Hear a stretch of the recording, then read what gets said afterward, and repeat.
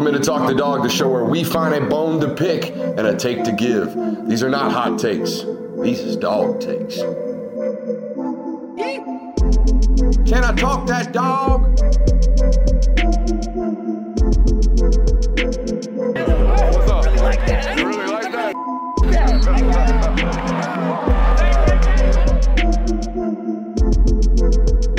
Let's shut up and grind some tape. There's definitely something to be said about that.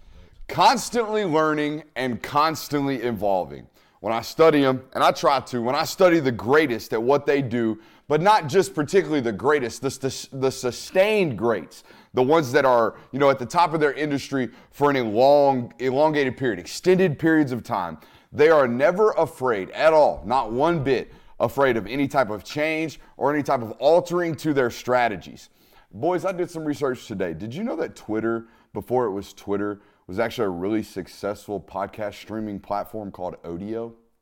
Bet you didn't. Okay, but as they were a company called Odeo, they saw this Apple iTunes podcast department start really ramping up, and they're like, well, there goes our niche. So what did they do? They pivot into this micro-blogging, status updating type of app or website, aka Twitter, aka X. That's what we have. It was all based off of a Twitter, or all based off of a pivot, just altering your strategies just a little bit. We can apply this in business tenfold over. There's hundreds of companies that have done just minor tweaking, minor pivots, and then boom, hundreds of millions of dollars. We can see this in business all the time. We see this in sports with greats as well. I think Tiger Woods is the most primary example of a guy or a person or an entity, a company, a corporation at the absolute top of what they do, at the pinnacle of their sport, like Tiger Woods was when he entered. I mean, from day one, 96, he's a rookie, 97, his second year on tour, he's winning 25% of his tournaments.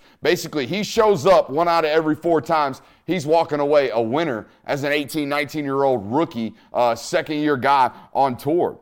And then all of a sudden, after 2 years on tour, he fires his swing coach and hires this guy by the name of Butch Harmon. All right, Butch Harmon's his swing coach for a 4-year period that golf's never seen before. A 4-year period from 1999 to 2002 where, again, Butch and Tiger Woods are running amok across golf. Tiger Woods was winning 35% of his tour events, 44% of his majors. Okay, after winning 25% of his majors and his starts, winning at a clip that golf had never seen, Tiger Woods was like, not good enough. Let's go get a new swing coach, all right? And won at an even higher unprecedented rate that golf had never seen before. Now, Tiger's a little bit of an extreme example. He was a micro tinkerer to an extreme. He tinkered maybe a little bit too much. But there are countless examples of extremely successful people and business people all around this world that have chosen to tinker while on top, chosen to continue to evolutionize their approach while on top. You know who's been a whole hell of a lot calmer during game days this season? You know who's been a whole hell of a lot calmer on sidelines if you watch him on Saturday? It's been Kirby Smart. I had someone text me during the game on Saturday say he was extremely calm during halftime, and little did we know that's exactly what happened. We saw the footage today that went viral of his halftime speech, right? I didn't hear but one curse word in that entire audio. I don't think I heard a single F-bomb. Not one. Not a single, piece of excitement, nothing. No craziness. Just, hey, we got to go out here, right? Very, almost monotone, very calm. Right? I went back and watched him on the sidelines today during the TV broadcast, what I could see of him. Extremely calm, right? I see him deal with a first-year kicker who's missed 3 field goals. Go back and look at those field goals. Hey, right underneath the arm, really, really calm, right? No red-faced Kirby. No, we had a bet on the show. How many hot mics are we going to get Kirby this year? We don't have 1 through 3 games. Not a single cut to him coming off the sideline of a pissed-off Kirby Smart, right? Of a MF and Kirby Smart. We haven't seen that at all, right? I see him wrapping his arm around Carson Beck, right? His starting quarterback, going into the half this past weekend and telling him, hey, whispering in his ear, we believe in you, right before he goes into delivering a halftime speech that was extremely calm. I see a football coach in Kirby Smart who has perhaps molded his identity towards his football team, a football team that's got a lot of questions, right? And a lot of new faces in new places. But perhaps most importantly, I see a football coach that's perhaps matured and advanced. Advanced is the proper term here. Advanced his approach in this department, in this game day of the battle type of environment. He's found, I think, through watching him through the first 3 games, that it's just as important to have a change-up in your approach as it is to have that fastball. Everyone knows Kirby Smart's got the fastball. We've all heard the pregame and halftime speeches. They are insane when he's out there throwing smoke, okay? But he does have the change-up now. The attitude and the tone in which he's delivering things and in which he's carrying himself on the sideline during game days is completely different. I had a source text me and say it best today when I asked about this, saying, quote, "He's still a crazy person, just doing it in a much nicer way." I thought that was a great way of describing what we've seen from the outside. And from an insider's perspective, what we've seen from the outside. The enemy of consistency is complacency. We know this. We've heard about this. But my fear with Georgia's program for the longest time, at least the last year and a half, I would say, was that eventually the message would kind of get stale around Kirby Smart. I mean, golly, how long can you keep your foot in the gas, right? How long before things like that become stale? How long before the message becomes stale? But here's the deal. If you're constantly changing the tone of your message, does your message have to change? If you're finding a new way to land upon the finality point, right? If your message doesn't have to change, if your tone does. And watching him through the first 3 weeks, I think the tone, from Kirby Smart has certainly changed. It's why he's the greatest coach in college football right now, I believe. It's why he's doing things that have never been done in this sport, which is the reality. It's the reality of the Kirby Smart conversation right now. The dude is winning at a clip, and we're going to talk about it a little bit more tonight. The dude is winning at a clip college football has never seen. The guy's done right now already what college football hasn't seen, which is a repeat champion in the college football playoff era. Welcome into tonight's show. We got a loaded one for you. Hey, we got hot off the presser. I got some thoughts from Dylan Fairchild and our guy Cash Jones today. Should Florida scare Georgia with their win over Tennessee? Tennessee going into the season looking like the most formidable opponent. Perhaps it's the folks down there in Gainesville this year. Trent Dilfer did the opposite of a, bulletin board material quote today. Kirby Smart breaking a record on Saturday, we presume. Ohio State's athletic director is still talking. And I'm going to lay out my biggest concern. Everyone has their concerns about the red zone efficiency and the red zone offense. Don't feel like anyone's actually giving you any answers. I'm going to try to do so at the end of tonight's show, so make sure you stick around. I want to give a quick shout out right quick before we bring the boys in to the folks over at Prize Picks. Okay, sign up today using promo code Brooks. You get a 100% deposit match. You guys know what that means. A lot of y'all folks return customers, all right? Y'all stay around here. I see the data. Okay, those of you who aren't, go ahead and subscribe. And if you're new, while you're subscribing, run over to Prize Picks, use promo code Brooks, sign up, get a 100% deposit match today. There's a bunch of slates over there. What is it? What's the Friday slogan they got over there? Oh, we got Flex Friday. Flex Friday. Just a total brain fart right here. Flex Friday is coming up. Thursday night football is tomorrow. There's also Thursday night college football tomorrow. So there's plenty of action over there for you to get involved in over on Prize Picks. Also want to throw a quick shout out. If you are in the Northeast Georgia area tomorrow night and ain't got shit to do, come over to Creatures Comforts. We'll be there 6:30 to 8:30 with our first live show as a trilogy, if you will.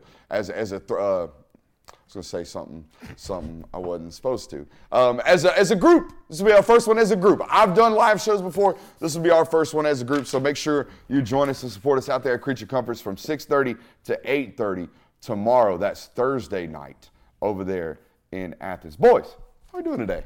Doing good. Doing good, man. How How are you doing, though? Tripod. How are you doing, though? Our first show is a tripod. I'm doing great, man. I honestly, I always wonder if I'm going to have enough juice until the lights come on, and then I'm like, ugh, let's get it. Mm-hmm. Yeah, once you get into that mode. That's all I need. I just need a little kick in the ass. Kick in the ass? Just a little kick in the ass. That's all. How you doing today, Kirk? I'm chilling, man. What about you? What was the pregame tunage? Oh, man. You were over there by yourself, off in the corner. You had the AirPods in. You're all by your lonesome. What was the pregame tunage? Yeah, I was vibing to some house music today. So when you say house music, is there just like a playlist and it just plays like random beats? I mean, I've got a playlist on Spotify if y'all want to check it out, but that's all. Did you just plugged your Spotify? I didn't plug my Spotify because like I didn't the give lamest the username. plug. But Lamest plug, top 5 lane plug. I didn't give the username though, so we're fine. That's true. But no, I think I'm doing good. I mean, Kirby's got house music playing in the headphones. We didn't get to Eric Church, doing Life with Me. No. Normally I have a pregame playlist that I play, kind of not necessarily in order, but I got a couple of hits that I go to every week or every show. Didn't get the chance to do it today, not because I didn't have time. I just wasn't paying attention. So if tonight's show is terrible, that's why. We didn't get to listen to Eric Church. Didn't get the Chief in. Yeah, didn't get the Chief in. But it is a great show. We do have a loaded one for you. Make sure you're hitting that thumbs up button, like, subscribe, and rate, review, and all that great stuff. Hey, it's Wednesday, which means I've got thoughts off the presser, hot off the presser. You didn't get them first because I had an opening for you, because I do really admire when people who are on the top of what they do continue to evolve, and I think that's really what we're seeing. Would you guys, I didn't even get your thoughts on the opening. Would you guys agree? Man, this is a different, not necessarily Monday through Saturday, right? Because or Monday through Friday. We've got clips tonight that we're going to show you. Ain't shit changed during practice. That's the same general that it's always been. But the War Admiral on Saturday looks, sounds, feels different to me. I've had multiple texts on Saturday about this. What I liked about it was how he basically simplified everything. And he didn't throw a bunch at them or anything. He was like, this is what we're going to do. We're going to get 6 drives, and we're going to score 4 times, and it's one moment at a time. He just simplified everything, and he had this calm demeanor about himself, like you mentioned. That's what I admired about it, because when you're down 11 points going into halftime, I mean, that kind of feels like maybe a time to panic where bullets are flying and it's a time to go a little crazy, but he didn't. He was just – I think his players responded to that, and they kind of carried themselves the same way. Yeah. Yeah, I mean, Kirby Smart's always been evolving. If you look at even the way he ran his team – in 2017 when they first went to the national title, look at the offense, look at the defensive schemes. Mm-hmm. It's always been evolving. I think he's now starting to go into evolving about how he goes about delivering his message, whereas it's kind of more understanding, lighthearted, but it's still hard and firm to where you know what the expectation is more so. I'm just going back, looking through some things, and this is another key point that stood out to me. Can't have sustained success and be happy if you're pissed at people all day long. Like, if you're just mad all day long, and if the environment around the building is that, if I don't perform to standards, I'm going to get yelled at or I'm going to get screamed at, or if that's constantly the fear, then it's hard for people to enjoy their life and their work life, if you will. So yeah, it's I'm always fascinated. I didn't get to study Saban like this, so I don't know if I know offensively he evolved. He brought in Lane Kiffin, and then brought in Sark, and then, brought back promoted Sark, and then continued with the offensive evolutions there. But I didn't study him from a leadership perspective, something that I probably should do more often. Because this dude's certainly altering everything that he does. Mm-hmm. Not necessarily from an identity standpoint, but he's tweaking. That's what I talked about. Tweaking from the top is something that the sustained greats continue to do. Oh, yeah. Hey, let's give you these thoughts right off the press. We got Dylan Fairchild and Cass Jones today. Fairchild is frightening. Okay, I've seen a lot of frightening dudes in my life. That's a frightening dude. Two-time state champion in wrestling. I think so. In heavyweight in 7A. So, not to be trifled with, if you will. Speaking of trifle, I think he's got a tribal tat over here. Something. He's got a half sleeve over here. Nice, luscious beard that's got a cool little, he got one of them white strips in his beard already. Oh, like a birthmark. Yeah, it's pretty dope. So he's got that thing going on. And to top it all off, 450-pound bencher, which, not to do the thing, 450-pound bench press is not crazy. Okay, there's a bunch of that going around in the football facility, okay? I dabbled. Not the one I dabbled. All right. Not gonna say the number, but I dabbled. It's not crazy to think an offensive lineman's out here bench pressing 450 pounds. A 700-pound squat, though. A 700-pound squat is what Dylan Fairchild's out here rolling around. Because I had to know. Kirby's always mentioning him as one of the strongest guys on the football team. So I asked, hey, if you're one of the strongest, what are we talking about bench, squat, clean? And he kind of, if y'all go back and watch the video, he kind of didn't know if he was allowed to answer it. Kind of looked over and was like, am I good to say this? And he ended up, I'm a 450-pound bencher and a 700-pound squatter. And I'm going to let you know, I put 500 pounds on my back one time and never squatted again. Never heavy squatted again. I did it, squatted it, got it up, got the congrats from all the homies in the weight room, and then it was never again. Put the belt down and just, that's it. You're tired. Retired from the squat rack. Ain't touched it since. We got one in the studio. Never gets touched. That's a strictly bench squat rack right there. Damn shame. Damn shame. What do you say his clean was? He didn't. He passed over the clean, which makes me think maybe he just wasn't. I don't know. I was not a cleaner. Some offensive linemen aren't. But here's what I've found about football people when it comes to weight room. You either love power cleans or you hate power cleans. You're either the best at power cleans or you're just reverse curling as much weight as you possibly can. Tate Ratledge, known lover of cleans. He is I think he told me 415-pound cleaner. Nice. At 6'7", that's bonkers. He told me that, by the way, if there's anybody listening, he told me that while I was a guest on his podcast, not as a time outside of media availability, because I know reporters are out here getting put on restriction for that. Y'all see that? The USC stuff? That USC reporter might be a got put on national a 2-week getting it might be a suspensions. national hour? Yeah. I'm about to talk about that in NBR. Reporters out here getting suspensions, man. That shit's wild. Cash Jones is another example of why Georgia is just they just do things just a little bit different, okay? I asked Cash. Cash was committed to New Mexico State. That's a Division I, mid-major, full ride, gonna go, much closer to home. New Mexico is much closer to West Texas than anything out here. And then he decommits. All of a sudden, decommits. Why? Because the University of Georgia is sniffing around this 5'11.5", 165-pound dual sport athlete out of Texas that they wanted to PWO. And they were the only big school that ever called at all. Like no big school out in Texas even sniffed him, didn't recruit him, didn't evaluate him. And here's Dale McGee at the University of Georgia calling Cashin, which is his legal name, by the way, Cash Jones, to come be a PWO at the University of Georgia. Hold up.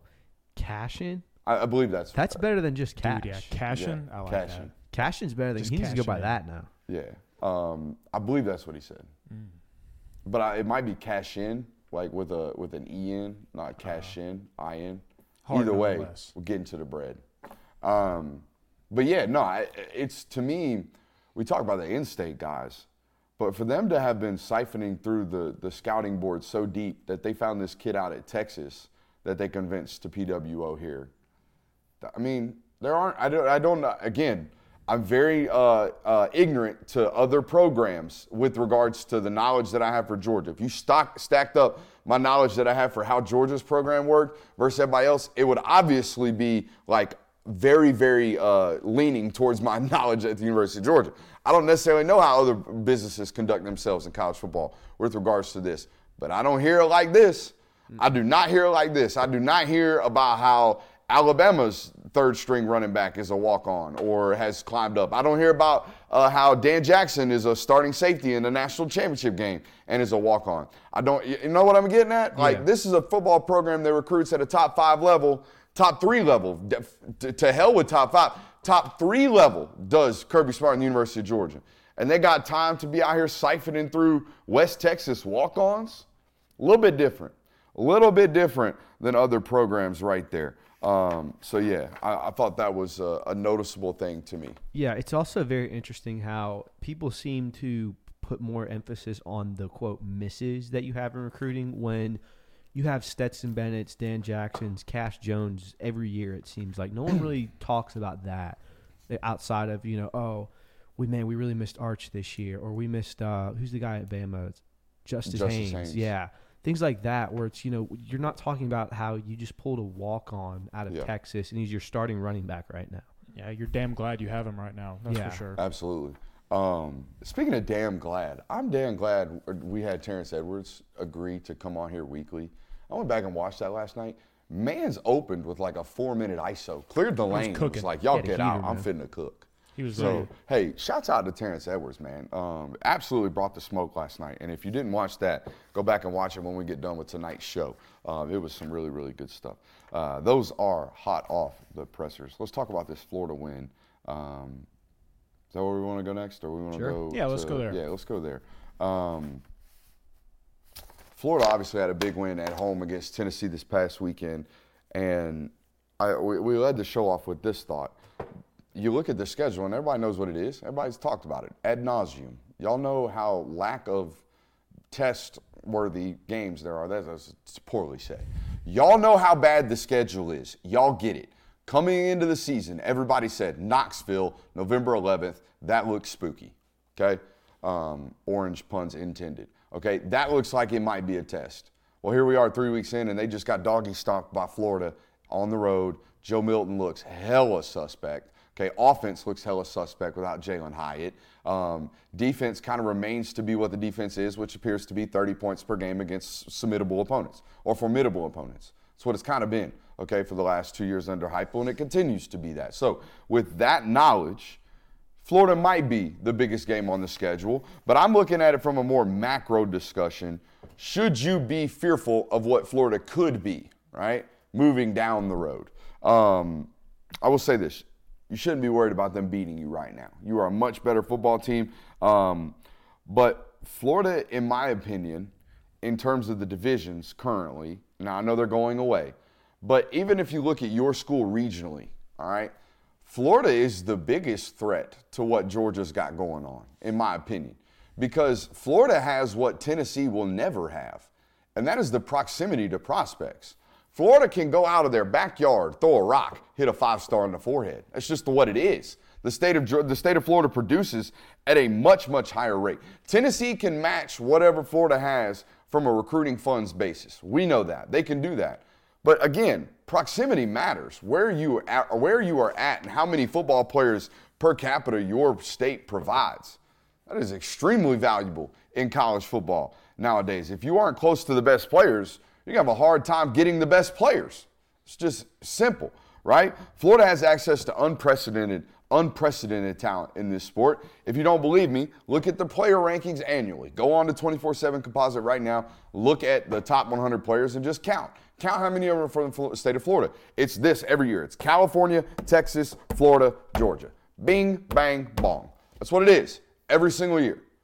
So being at the University of Florida is important. And if you can recruit, which by all means, it looks like this dude can do it. If you can survive the losses that you've been kind of handed by the situation that you were handed, right? That is the Florida situation under Billy Napier because of what Dan Mullen had it sitting as.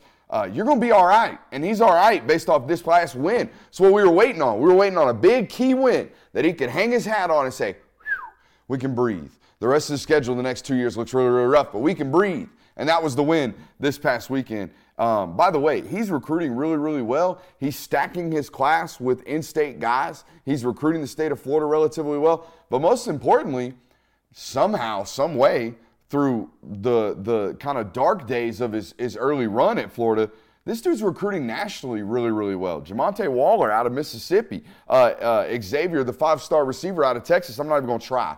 Phil Same. I'm going to try. Phil Same, Xavier Filsame. Sure. Here, let's give it a shot. Filsaime. Filsame. Falsame? I don't know. I give up. Xavier, my boy X, 5-star receiver out of Texas. DJ Lagway out of Texas. Amaris Williams out of North Carolina. Aaron Childs out of Maryland. He's recruiting South Georgia relatively well as well. This dude's doing what he's supposed to be doing, and he's actually somewhat managing to survive through his coaching flaws, which he has, by the way, and I think we've pointed those out. Okay, can't be running 8 guys out on the field goal unit. Can't be running 2 number 3s out on the punt return unit. Can't be taking false start and, illegal motion penalties on 4th and short. Can't be doing those things. But all this other stuff is pretty good if you look at it moving forward for the University of Florida. And again, I'm not optimistic for Florida's chances this year, but I do like their defense coordinator. We've talked about that a lot on this. I like Austin Armstrong. I like the way he's recruiting. And by the way, we've always talked about it. If your players play hard for you, that's like half the job. Mm-hmm. If you can recruit and your players play hard for you, you've got like 75% of the job. The other stuff is a lot of good luck and a lot of consistency. Yeah, I think the fact that Florida has a competent defensive coordinator now is the part that should give Georgia fans just a little bit of worry. I'm in the same boat as you. I don't think it should necessarily cause any concern for this year when you go down to Jacksonville to play them. But moving on down the road, if Billy Napier can somehow figure out a way to get through 2024, a lot of high notes maybe with DJ Lagway, you're still building up another really good recruiting class, and you get into like almost another year 3 with Billy Napier is what it would feel like in 2025. Maybe that's when you kind of start saying, oh. Should we year 4 him because we knew how bad it was year 1? Like, we knew the deal.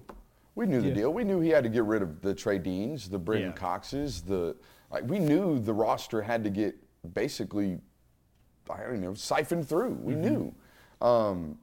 Now, it was unfortunate that he had a really talented quarterback that he didn't really do much with, but the things are changing now down there. I'm not saying you need to be fearful of it if you're a Georgia fan, but I'm just saying the obvious. The obvious is that's the state of Florida. There's good football players that come out of there every year. And if it doesn't show up in the wins and loss columns, it will on the recruiting trail immediately. L.J. McCray. Right now you're in a battle with L.J. McCray in Florida and Florida State and Miami and the state of Florida actually being something in football. When Kirby Smart started really, really running, at the University of Georgia, those schools were down bad. You know what I mean? Really, really down bad. So, yeah, of course, a school out of the state of Florida being somewhat comparable or, decent is going to be an issue. Yeah, and I think in the long run, Florida should be something that gives you concern just because, like you said, the proximity to talent, the fact that if you do harness that talent, we've seen what they can be. It'll go like the Urban Meyer era. Yeah. I don't think this year they should scare you. I don't think there's a team in college football that should, quote, scare Georgia. But it is concerning to watch these last 3 games where you come out kind of flat. And, look back at a week ago today where no one was thinking that an 11-point deficit to South Carolina was possible. Yeah. You're more than capable of coming out and playing flat again against Florida in a passion-filled rivalry where anything can happen. So I think that's where the concern should come. But from a roster-to-roster standpoint of – should we be afraid of Florida now because they beat Tennessee? No. Hell no.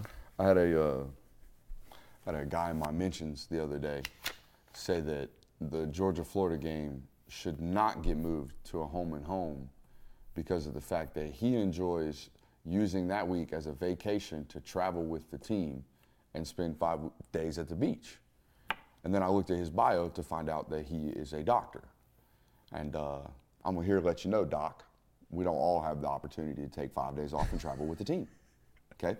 And I'm gonna also let you know, Doc, your home field advantage that everybody's out here always taking shots at would look a whole hell of a lot different on the national landscape if every other year you played Florida at home at 4 o'clock, okay, or at 3:30 at home, or whatever it would be. It'd be 3:30 because they refused to make that a night game, but you get what I'm saying. Okay, the home field advantage and that discussion of what's going on, is Georgia's 92,000, are they loud, where's they rank in college football, that would look a whole hell of a lot different if basically every year you got what is equivalent to a Notre Dame game. You know what I mean? Like, that would be wild. Y'all would pack the shit out of a Florida City of Athens Georgia would Florida burn game. down, dude. Yeah, it probably would. It would be bad. Definitely would. The takes on Man on the Street would be so hot. Oh. I'm excited for that this week. I was nervous how it would go last week. I'm comfortable doing a lot of things, walking around with a camera down in public and just trying to stick a camera in somebody's face is not something that makes me super comfortable. No. But it turned out really, really well, and a lot of people liked it. So are you getting pregame takes this week, or are you still doing postgame? A lot of time this week to do pregame. A lot of time. But, yeah, we'll probably do pregame takes. Go hit up some tailgates. Yeah. Get some grub. Hang out with some people. Well, we're going to bring the wife and kids this week. So, night game, we're gonna introduce the wife and kids to some Georgia tailgates this weekend. So that's good stuff. Yeah, it'll be wholesome. It'll be nice and wholesome. If you see us, make sure you bark in my child's face. Make them cry. I want to see what the Auburn fans have to say on Man on the Street in 2 weeks. Oh, yeah, that's going to be tasty, but that's in Auburn. I know. You want to do Man on the Street on the road? Why not? You guys in unison. Are y'all going with me? I need a cameraman. Bro, Yeah. we got the creds. Oh, that's right. Auburn gave us all creds, didn't Yeah, they? man. Hey, shouts out to them War Eagle Tigers. Should we? Yeah, give them 3. I love that. We're going to get the boys up in the box. Y'all going to see how obnoxious them speakers are up there. They rattle your desk. All we do is win, no matter what. Not looking forward to that part. I like that song. T-Pain kind of slaps. No, that's not. I'm tired of that song. Yeah, it is kind of overplayed. Trent Dilfer, should we give this sound? I like this sound. Play this sound.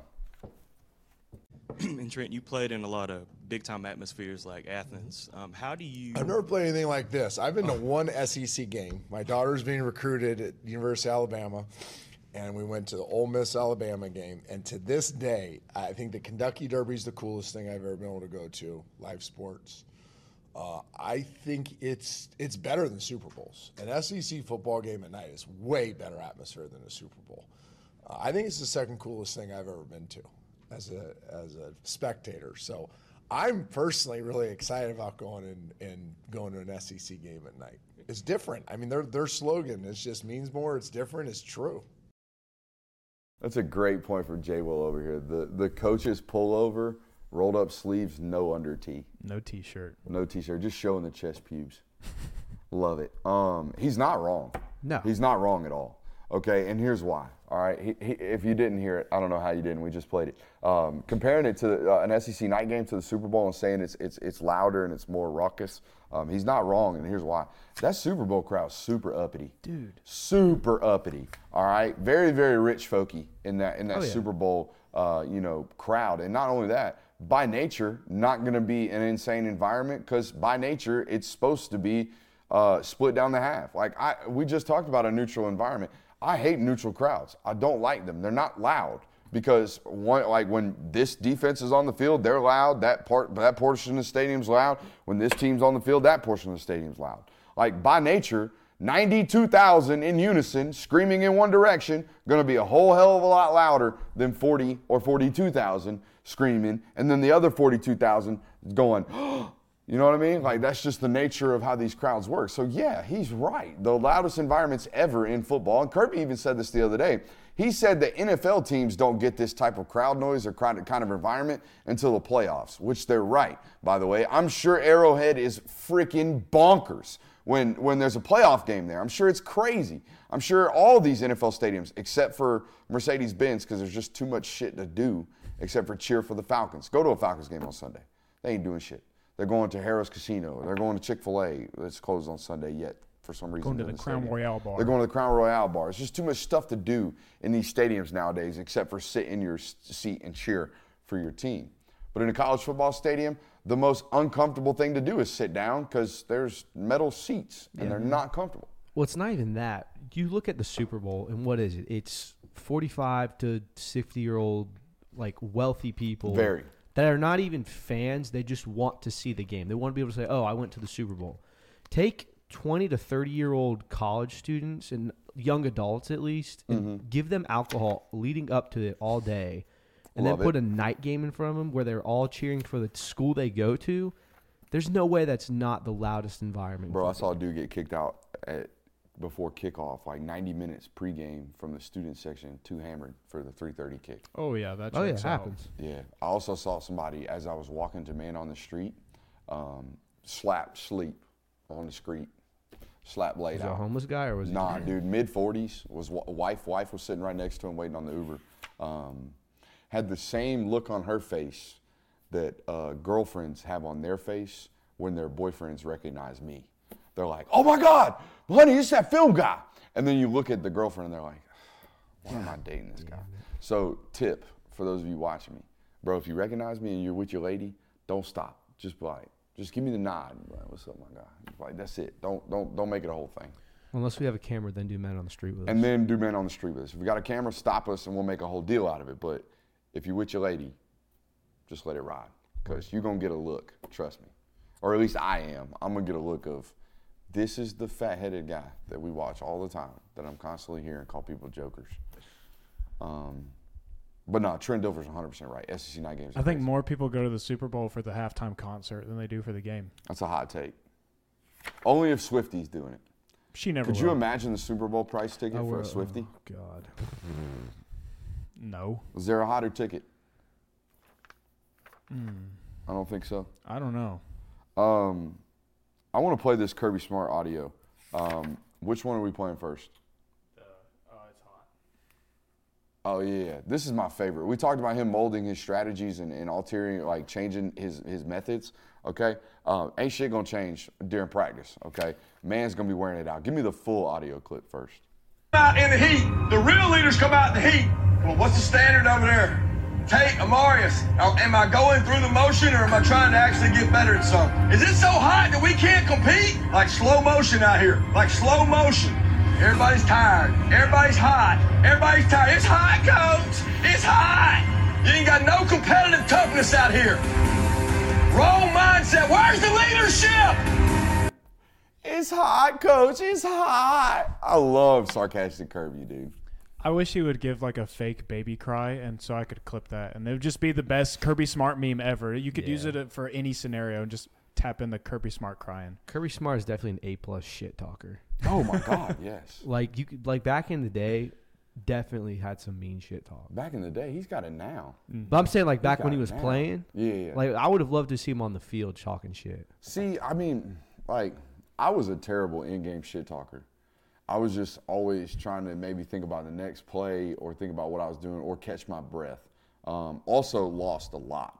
So you can't really talk shit when you're down 20, that kind of deal. Yeah. But you could try. I just didn't. I was just, and it was always one of those classic things where you think about the best thing to say afterwards. Yeah. You know? Shower after the game. Like, Yeah, no, I would say shower after the game. Maybe just like in the locker after the game, because you're not thinking about anything other than, you know, the moments you could have gotten a dub on the shit talking, but because you wasn't gonna get a dub on the scoreboard, not where I was at. But no, he was an elite shit talker. Give me the it's hot, coach. I love this right here. I just want to play it over and over again. Let's see if I can find it. Do you got it? I know Out here, like slow motion. Everybody's tired. Everybody's hot. Everybody's tired. It's hot, coach. It's hot. It's hot, coach. Oh man, sarcastic Kirby is an elite soundbite. What else we got tonight, boys? You I know we want to didn't talk rattle about through your all biggest concern with the red zone? Yeah, dude. This is an obvious one that I'm shocked. I'm stunned. Nobody's talked about. So I tweeted about today. What is the number one key to success in red zone offense? Do you guys know? Running the ball. It's running the football, running the football. right? It's running the football. But do you know what happens when you get up into the red zone? A lot of teams play cover one, right? Yeah. A lot of teams play even cover zero. They dedicate a whole bunch of bodies to the box, okay? So now we talk about plus counts in the box, right? Where the defense has more bodies than we do people to block. So when you're in plus counts and you don't have a real rushing threat at the quarterback position, you get in real trouble and that box becomes even tighter. So how many times in the last several years did we see Stetson pull the ball in the red zone and run in and scamper in for a touchdown? Okay, dozens of times did we see that happen. So if we can't account for the +1 hat in the box via the quarterback, then we're constantly going to be playing in detrimental boxes and running into heavy counts, which means running backs have to make extra plays or we have to get somebody caught up in the wash and block an extra hat as an offensive line. It just came to me like there it is. It came to like obvious, you would think. And it's the simplest analysis, and I don't think anyone's really landed upon it. Have you heard it anywhere? No. No, not really. I mean, Simple as can be. Add a hat. Okay, you got to get back to a net neutral count, and the only way to do it is to pull the ball as a quarterback. do you change your personnel then and put Brock Vandegrift in just to even say keep that D end honest? You know, this is funny that you say this. You know who's doing this? Auburn. Yeah. Every time With they get down Ashford. in the red zone, Robbie Ashford comes out. And the first week, I'm like, what a goofy. No, that's what he's doing. He's trying to even the count. He's trying to even the count in the run game by taking Peyton Thorne out and putting the other quarterback Robbie in. Ashford. Robbie Ashford. I don't know why I want to keep calling him Robbie Galloway. don't know either. Yeah, Robbie Ashford. Didn't they have Robbie a Galloway at quarterback like a few years ago? I feel like they did. So. But no, I mean. Auburn always has very generic quarterback names. Mm-hmm. Like Jared. TJ Flynn, Yeah. Jared Stidham. Bo. Like what I don't know. Bo Nix is kind of unique. Yeah. Bo is not a unique name. Bo is not, but Bo Nix. Bo Nix. Nick Marshall. Very, very common. Like the only one I can think of that's not super generic is Cam Newton. Jason Campbell. Yeah, like what the hell? Very generic. Trying to think of some more. There's They been had plenty. It's not a great list of Auburn quarterbacks. No, they had a guy. Cam Newton's a unique name, and it's ironically he's the best. Yeah. Not ironic. I'm almost positive they had a guy named Sean White for a while. Yes, Yes, they did. Yeah, They absolutely did. Sean White. Not the surfer. Or No, the The snowboarder. Snowboarder. Nah, they're both on a thing. They do the flips and the twists. It's just frozen water. Same thing. Yeah. I guess. Kirby Smart's going to break a record this week. Do we want to talk about that? Yeah. Give me the stats on that, Jay Will. Kirby Smart, after a win on Saturday, will have the highest win percentage through 100 games in SEC history. By a singular game, right? By a singular game. Over Saban? Yep. That's pretty nuts. Yeah, when you consider the amount of really, really freaking good head coaches that have come through the SEC, that's very impressive. And to do it specifically in this era of college football, I think is even more impressive. It's his 86th win Saturday. I think it'll more be than his, that. 89th? I think he'll be 85-15 if he wins. So he's winning 85% of his football games right now. That's nuts. Yeah. That's a lot of winning. Yeah. It's even crazier when you think of 2 years ago, it was the Kirby Smart and Mark Richt comparison to where, these guys are the exact same. Kirby Smart's just Mark Richt 2.0. And now, wait a minute, he's better than Nick Saban? So it is funny to see the progression of that. According to Wiki, it'll be the 85th. Yeah. All right. Because he has 15 total losses. I want to give a quick film shout out to somebody who I think is playing phenomenally right now, and it's Kristen Miller. If you were over on patreon.com/Brooks Austin this morning, you would have gotten to watch our defensive film breakdown. And, dude, Kristen is playing as good run defense as I've seen at that defensive tackle position in quite a minute. Warren Brinson, we've been telling you, is super disruptive. That remains. He has an immediate, I'm not saying he's Jalen Carter. Don't do this. But if he were like an equate version of Jalen, I wouldn't be surprised because there was something about Jalen's ability to just put his hand on you and you just move differently than other people. It wasn't like wow, his first step's amazing, or look at all that twitch in that athlete. I didn't see a ton of that in Jalen, but I saw, holy shit, he's got just uncommon silverback strength, nuts. As soon as he touches you, you just fly. Hand of God. Hand of God. I see the same kind of thing from Warren, just not to that extreme. Warren's playing really, really well right now. Just got to learn how to finish.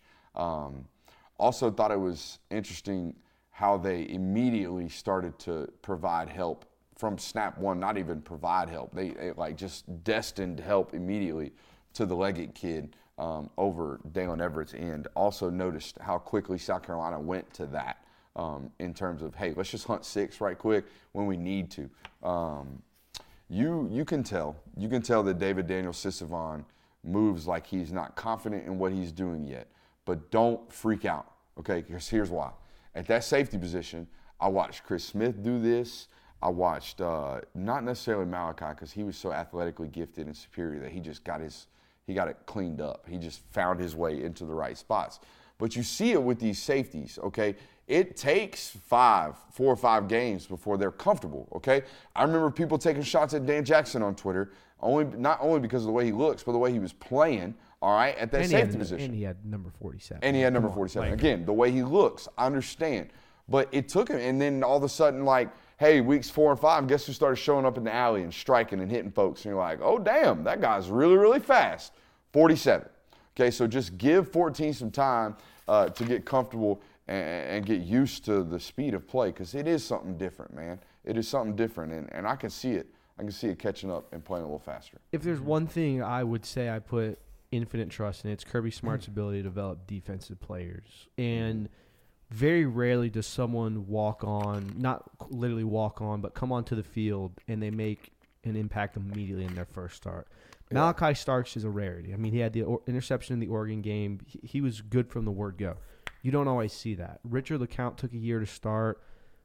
J.R. Reed wasn't an immediate. Oh, God. How many double moves did Richie get beat on? A lot. Richie got cooked on double moves over and over and over again for I don't know, 12 months? Yeah, I mean, Lewis Seen got, if you go back and watch that 2018 Sugar Bowl against Texas, he looked bad. Yeah. So, I mean, it takes a while for safeties to develop. I think with the way the injuries have played out right now, you kind of hope for it to happen a little quicker before you start playing really, really good offenses. But other than that, I'm not worried that by the end I truly believe that by the end of the year, whoever's on the secondary right now is going to be vastly improved. All right, I'm going to take a quick second right here and scroll through the chat. We're going to spend 5 minutes right here on the chat. So if you got any questions, go ahead and get them. All right, so like this one right here, Stick D's asking in the chat, can Carson run and secure the ball in that scenario? Talking about adding the quarterback into the run game right there is Stick D's. Love the boy Stick. But Stick D's yeah. what? Yeah, you've been really heavy-handed the last 2 nights, man. Anyways, so he can protect the football. Protecting the football is something we just got to coach up, and we got to get better at as we do it more and more, and as we have more opportunities to do so. Some shouts out to CJ Allen in the chat. Some shouts out to Darius Smith in the chat as well. Darius Smith's been crazy athletic since he's got on campus. Y'all know that guy's a sub 50-second 400-meter runner? What? Yeah. Dude. He runs a quarter mile in under 50 seconds. That's insane. I think he ran 48.5 his senior year of high school in track at 6'5", 225 pounds. Yeah, I was proud to break a minute on my 400. Yeah. An absolute freak of a human being is Darius Smith. CJ Allen is, I mean, Xavier provides so much from a third and long perspective of ability to rush the passer. But CJ has very clearly been the best in the box third backer. You know what I mean? Like when they need guys to play on first and second down, he's the one spilling those guys. He's the one giving, Smile and giving JDJ some breathers, or as we call him around here, pop. That's 10 push-ups for your boy. Anyways, but CJ's been the guy that they've been replacing and giving breathers for first and second down, which tells you what they think that kid can do immediately. Like you're playing as a freshman at that position, you're reading your keys correctly. Like you're doing the right thing, and that's the hardest thing to do in this defense, to be in the right spot. It's absolutely the hardest thing to do. So shouts out to him. There's one that says, do you think Bobo's holding back on offense until a big game? Do you want to go on that? Because I have a theory on that one. I don't necessarily believe in this, because coordinating is not, to me, the more and more I study it, offensive coordinating is not about whether or not you can design good plays. I could say, if you made my job play designing, I could sit in here and that's all. If that's all I did, I could sit in here and I could design as good of a playbook as anybody in the world, because I would just steal from everybody. That's what coordinating is. That's what coaching is. Coaching is taking what you like and making it yours, all right? So I would go through all the playbooks in the world and I would steal all of it, all right? It's not about play designing. For me, coordinating is play calling, when to call things, why you are calling things. I'm going to do this over and over and over again. Why? Because I want to force the defense to respond this way so I can smack their ass over here doing this. That's what coordinating is. So I don't even know what the original question was, but I don't see, we don't hold back, all right? Because concepts are concepts, all right? If I show a field fade once, it's in there. It's in there forever. You can call it whenever. It's about when you call it. It's about how you call it. It's about designing it up and making it sure that it's going to hit. That's coordinating to me. It's not, we don't want to show trick plays. We don't want to show extra sauce. We don't want to show a hidden motion. Those are things we don't want to show. But pure basic explosive concepts should be in the playbook, period, point blank. And I'll be honest, through the first 2 weeks, I've seen them. They're there. But the execution of them has not been there. It's execution. And I mean, even hiding trick plays, quote unquote. Yeah. They ran a flea flicker with Dominic Lovett against Correct. South Carolina. So it's not like Mike Bubba's like tucking away the secret plays or he hasn't fully opened the playbook. That's the common analysis on Twitter where, Mike Bubba's only working with a half of his playbook right now. It's not that. It's the fact that they haven't executed properly. And I think you have to keep running certain plays where it's like, you watch another counter or power, and people are like, oh, my God, why are we running up the middle? We got to throw it more. It's not that. It's just you're not executing it properly. Correct. We talk about doing your 111th on this network all the time. Football is fascinating because all it takes is one guy to lose their battle. That's it. One guy lose your battle, and if somebody else doesn't pick that guy up by winning their job multiple, you might end up losing that rep. Let's tackle a couple of these more questions. Let's see here. Can a healthy Jackson Meeks come in and make some plays in key moments similar to Kieris? Jackson's in a tough spot because he does a lot of the same things, or, maybe not as well, but he does a lot of the things that a guy like Ra does and a guy like Marcus Rosemi-Jack Saint does. Okay, so when we're that third guy at that position, it's really hard for us to get run. I think the spark that you're looking for offensively out of the wide receiver position is going to come out of Ra Thomas over the next couple of weeks. I really do. I think if you're listening and you're reading the tea leaves coming out of that building and out of reports and out of shows like this, hey guys, Ra Thomas finally knows the playbook, okay? And that's kind of valuable. It's kind of valuable to being an asset in an offense. And I think you're going to see more and more of that. Answer Billy's question, because this is perfect, because I tweeted this stat this morning. What is Billy's question? Billy the Kid says, do we need to play with tempo to increase possessions? We have to maximize the talent gap. So I actually did the research on this, as we said yesterday. And here are the stats on possessions and overall plays that Georgia has ran through the first 2 weeks. Through 3 games, UJ is averaging 11.3 possessions per game. For context, Georgia averaged 10.6 possessions through the first 3 games in 2022. UJ is also averaging 70 offensive plays per game this year. They averaged 69.9 through 15 games in 2022. Love it. It's a tremendous stat. Didn't quite read it because I was reading Marion Campbell's comment in the chat about Nico Yamalavea. Yamalavea? I don't know, dude. We're going to have to learn that one. Nico. Should someone around here be in charge of names? Because it damn sure shouldn't be me, Bullard. You know what I mean? Someone around here should make sure we are phonetically pronouncing names correctly. And it can't be me. Because, again, Bullard. You know what I mean? We'll get on that. We got you. I mean, nobody jumping at the stick there. Nah. You know. I'll do it. I'll be a man. Jay will do support it. That boy, stats and phonetical pronunciation. I got you. That's my guy right there. Let's answer this question, though. Do you think the Vols will have to try out their freshman quarterback by the UGA game? If so, will he be better than Milton? He going to make me hold my breath a lot more than Milton. Because here's the deal. I know Joe Milton has immense arm talent. What I don't know is whether or not he can see people and hit them. And that's kind of playing quarterback. I watched Nico come in there against Virginia, and, I mean, first career drive, walks down, scores a touchdown. So they're doing something a little bit right there. The chat getting after the name? Is that what you're laughing at? Yeah. That's some good stuff going on in the chat right there. Nico, I'm leaving without beating Georgia. Love a good play on words. Love a good play on words.